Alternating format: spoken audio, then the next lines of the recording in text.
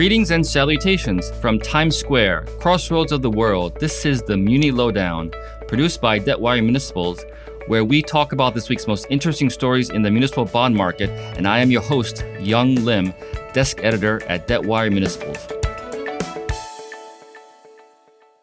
Good afternoon. Today is Friday, March 19, 2021. And welcome to the Muni Lowdown, the podcast produced by Debtwire Municipals. Today we have a special guest. We have Jennie Huang Bennett, Chicago's Chief Financial Officer. Jennie, welcome to our show. Thank you. Thank you for having me. And we also have on the line Caitlin Devitt, our senior reporter, also based in Chicago. Caitlin, welcome back. Hi, thanks. All right. So let me give a brief background of Jennie. She was previously the Chief Financial Officer for Chicago Public Schools, where she helped lead CPS through significant financial difficulties. She also served as CPS's acting Chief Internal Auditor since 2018 and Treasurer from 2012 to 2016. And prior to that, Bennett spent over a decade as a senior investment banker in municipal securities, managing post-recovery financing needs for New York after the 9/11 attacks, Mississippi after Hurricane Katrina, large water and wastewater financings and acquisitions, stadium financings for higher educational institutions, as well as various types of other municipal financings. Whew, that's a mouthful. But again, welcome to our show, and I'm going to hand over the mic to Caitlin. Take it away. Thanks, Young. Hi, Jennie. Hi, Caitlin. How are you? I'm good. How are you? I'm well. So, Chicago, this is one of the most closely followed credits in the muni market. We've got, I'm a Chicago resident too. So I might switch to accidentally saying we, you're saying the city, but the city's got, a pretty strong, deep economy, the engine of the Midwest, but it also has significant financial weaknesses that leads to higher borrowing costs, so much so that Moody's rates the city at junk. I remember a couple of years ago talking with some buy-side analysts, and they're saying, the city's kind of on a tightrope, generally an upward arc, as long as nothing bad happens. And then, of course, we had a global pandemic, and that blew a giant hole, not just Chicago, of course, everybody's budgets. I think and you could maybe give us some updated numbers. I don't know if you have any today, but I think the estimated losses for last year and for fiscal 20 and our current fiscal 21 is $1.7 billion. And for context, that's on a roughly $4 billion general fund budget.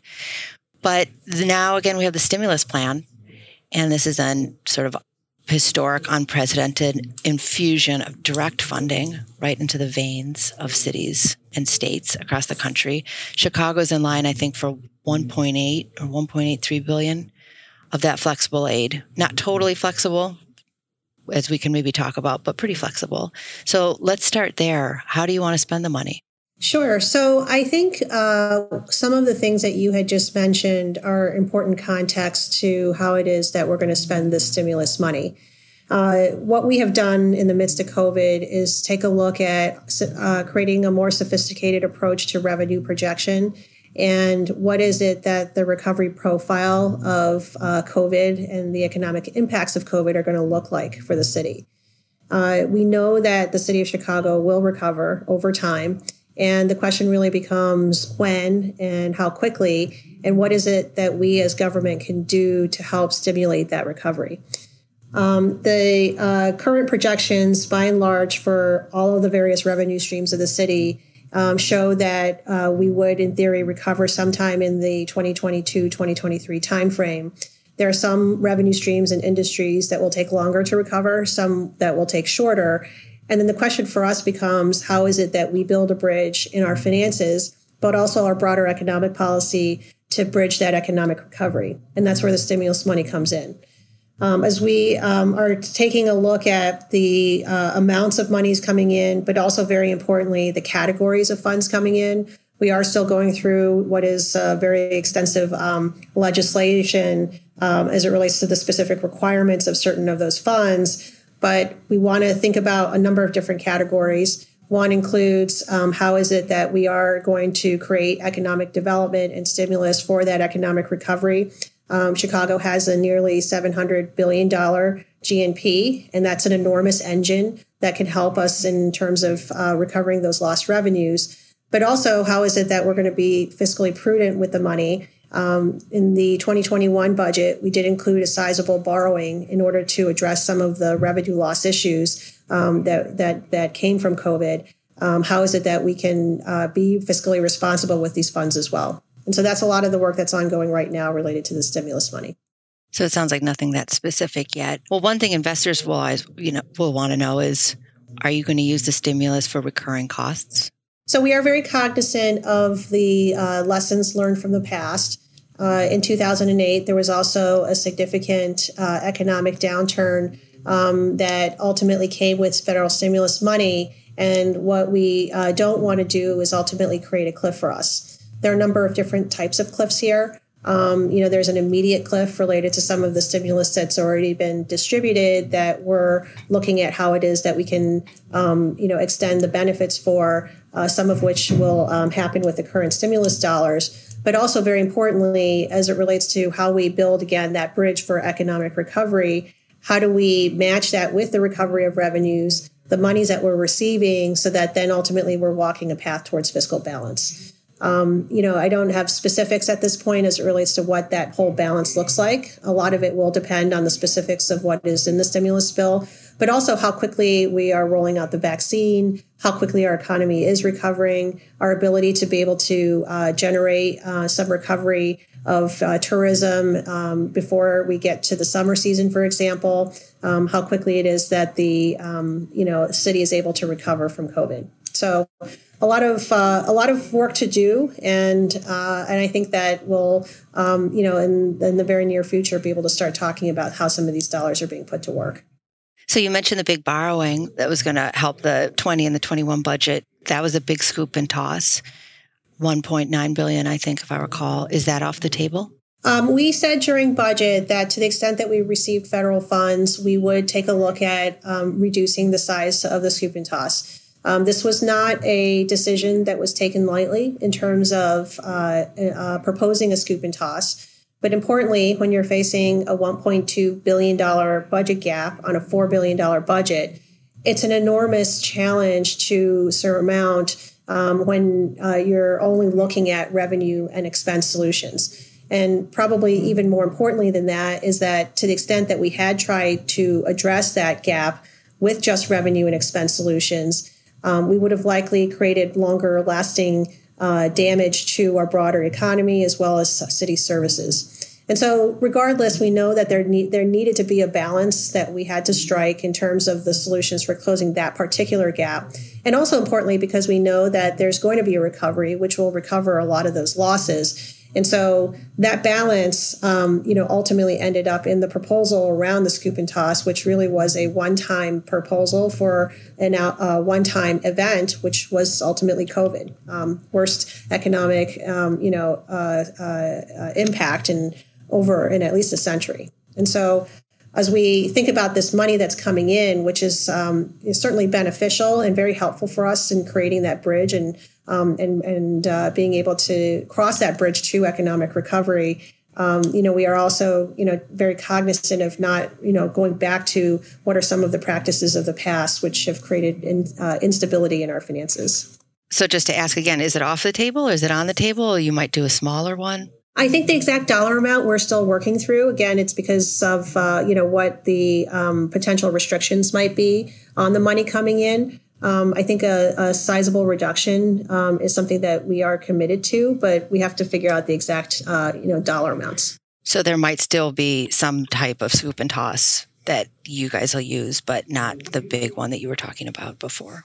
Yeah, I think that I don't know if it will or won't be on the table. Mostly is just to say that we need to have a comprehensive plan that we put together for all the different funding sources, all the different, updates to the revenue projections to make sure that we have that comprehensive plan towards structural balance. Okay. As part of that, you guys also had a new money plan. Do you still expect to hit the market with some new money bonds? And if so, how much? And do you have any timing on that? The city received authority to issue up to $1.6 billion of general obligation bonds for the capital plan. It's a capital plan, which is the first 2 years of a longer-term capital plan in terms of deferred maintenance needs for the city. We're still evaluating the timing of the first issuance, but are working towards establishing an interim short-term line of credit to help with some of the cash flow for those capital projects. And then as that capital plan ramps up, we'll look to take out the interim financing with long-term bonds. My expectation is it'll be no earlier than the end of this year that we would see new money bonds sold, but again, are monitoring that cash flow very closely. So let's talk pensions, which it also, is one of the restrictions. I think that from other people I've talked to, there's still guidance with Treasury, as you mentioned, about what the stimulus funds can be used for. One of the pretty clear guidance criteria, though, is not using it for pensions. Although, as some investors say, money's fungible. But Chicago has nearly $32 billion of net unfunded pension liabilities. It's a huge pressure point for the city. It's 4 pension plans. There's an average funded ratio, correct me if I'm wrong, I think is under 25%.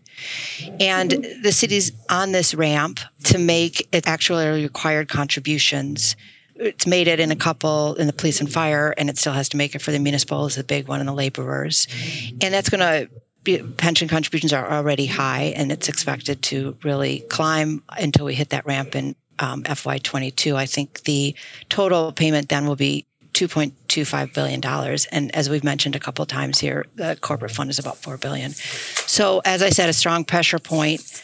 Pensions and debt payments already take up most of the property tax levy. So what's your plan, or how do you think you're going to start making those future pension payments? So for 2 of the pension funds, which is roundly about half of the total liability that you noted, we have already climbed the ramp to structural or to actuarial funding. The police and fire, we climbed to actuarial funding in 2020. And to what you just described, we are working towards climbing the ramp for muni laborers in 2022, which is the upcoming budget year. As it relates to how we intend to climb the ramp, we have been incorporating that increase throughout the course of all of the financial planning over the last couple years, and have worked out a long-term plan for how it is that we would achieve that structural balance. Clearly, COVID has presented a new hurdle for us and is going to require a bit more time for us to be able to climb that ramp. But we have done a lot of work at the city in order to try to find various methods of structural reform in order to be able to ultimately climb that ramp. Some of that includes the casino, which the city secured for the first time in over 3 decades of pursuing casino authorization for the city of Chicago. The revenues from that will go directly to funding police and fire pensions. We are continuing to make significant efficiencies in the city, which were a part of the reform efforts that we put in place when the mayor first came into office, but are now starting to accrue benefits to us. And as a result of that, in both 2020 and 2021, we have put in place over $500 million of structural solutions in both of those years.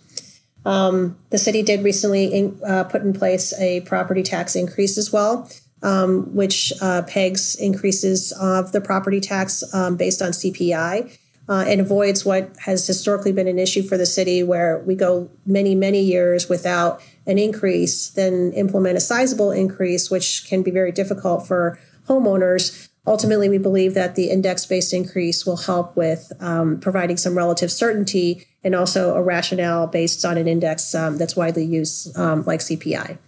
And so the city is putting in a number of different structural solutions in place, which we believe helps us to climb that ramp. Obviously, there's more work for us to do. I think what is really important when we take a step back from this and thinking about our pension liabilities is that a city or a governmental entity that has a very large liability is that ultimately has to find a way to pay for that liability. That the credit worthiness of that city, for example, in this case Chicago, is very different when you're talking about a city like Chicago that has a very large economy, has a very large economic growth pattern, and ultimately can find a way to pay that liability. And for Chicago, we have demonstrated that we are a very strong economic engine for the state, and ultimately are working to continue to support that economic engine. But importantly, that in the meantime, we have also taken significant actions to demonstrate that we are working towards that path towards sustainability, so that we can make the case for why the investment in the city of Chicago is a good investment to make. So you mentioned the state. Do you have any plans to go to Springfield to seek fund consolidation or other types of structural reform? So the mayor said often that we are very interested in finding reform measures to help to structure the long-term liability that pensions represent for the city. What exactly it is, the solutions to our pension liability issues are longstanding, have been talked about for years, and they're not really that new. The really important thing is that we continue to have those conversations and dialogue with all of the various partners that we are in constant conversation with around what solutions might be feasible, and then ultimately be able to negotiate what that solution looks like. And so we are constantly in conversations around pension reform measures and how it is that we might be able to afford to pay for our long-term liabilities. I think the work that most folks have seen around the casino is reflective of that collaboration, and we'll continue to have conversations around other ways that we can find a way to pay for those pension liabilities. What about pension obligation bonds? As it relates to pension obligation bonds, what's really important there is to just remember that the pension obligation bond in and of itself is not a solution. It's a tool that can help importantly with liquidity, but in addition, needs to be paired with other measures that really do change the shape and the size of the liabilities that the city faces. If we don't provide a comprehensive solution to pensions overall, it's very difficult to make a case with the rating agencies that we've made changes that ultimately supports the total debt structure of the city, the total liabilities of the city, and ultimately the total financial position of the city.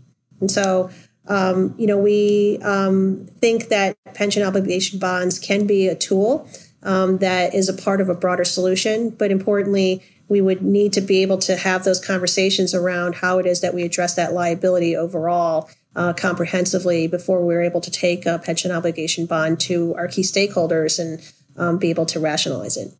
Yeah, it sounds like, that's kind of the same thing you've been saying for a while. Your predecessor in the last administration had proposed near the end this $10 billion pension obligation bond issue.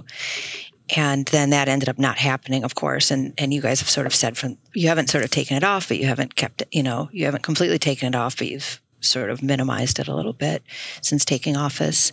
So you've mentioned the casino a couple times, and under state laws, you mentioned the revenue has to go to the police pension.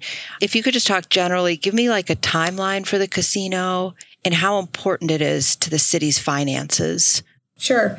We put out shortly after the authorization of the casino a request for information, asking potential bidders and interested parties what they felt like were key considerations for the city as we think about moving forward with the casino.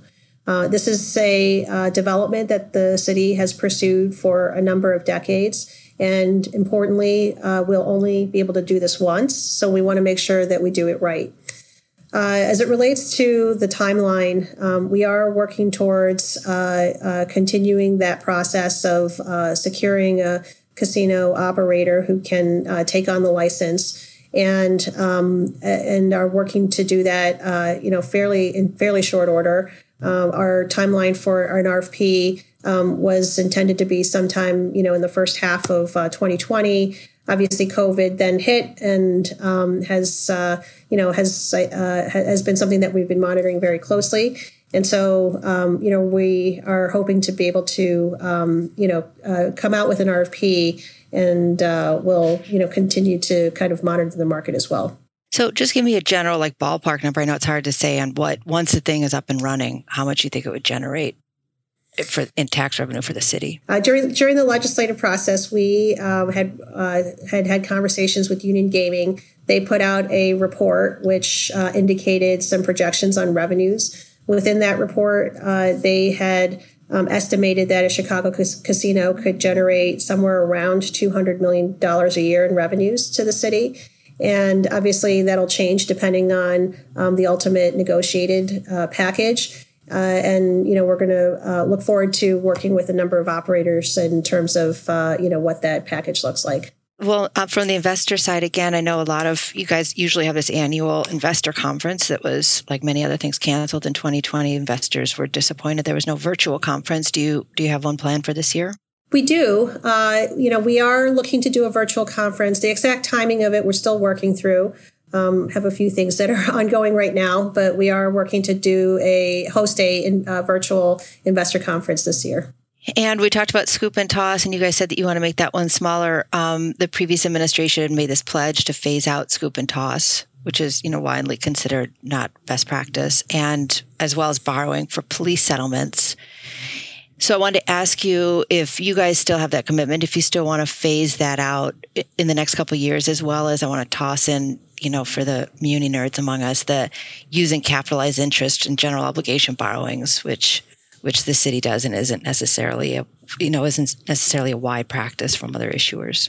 So the use of capitalized interest for new money borrowings in particular is fairly common, especially as it relates to the implementation of a capital project. So if you're building a new bridge, for example, and it takes a few years for the construction to be completed, you want to see the benefits of that before it is that you start repaying the debt on those bonds. And so as it relates to capitalized interest for capital projects, we would expect to continue the use, not necessarily intended to be for budgetary purposes, but ultimately to match the benefits and useful life of a project to the ultimate debt service.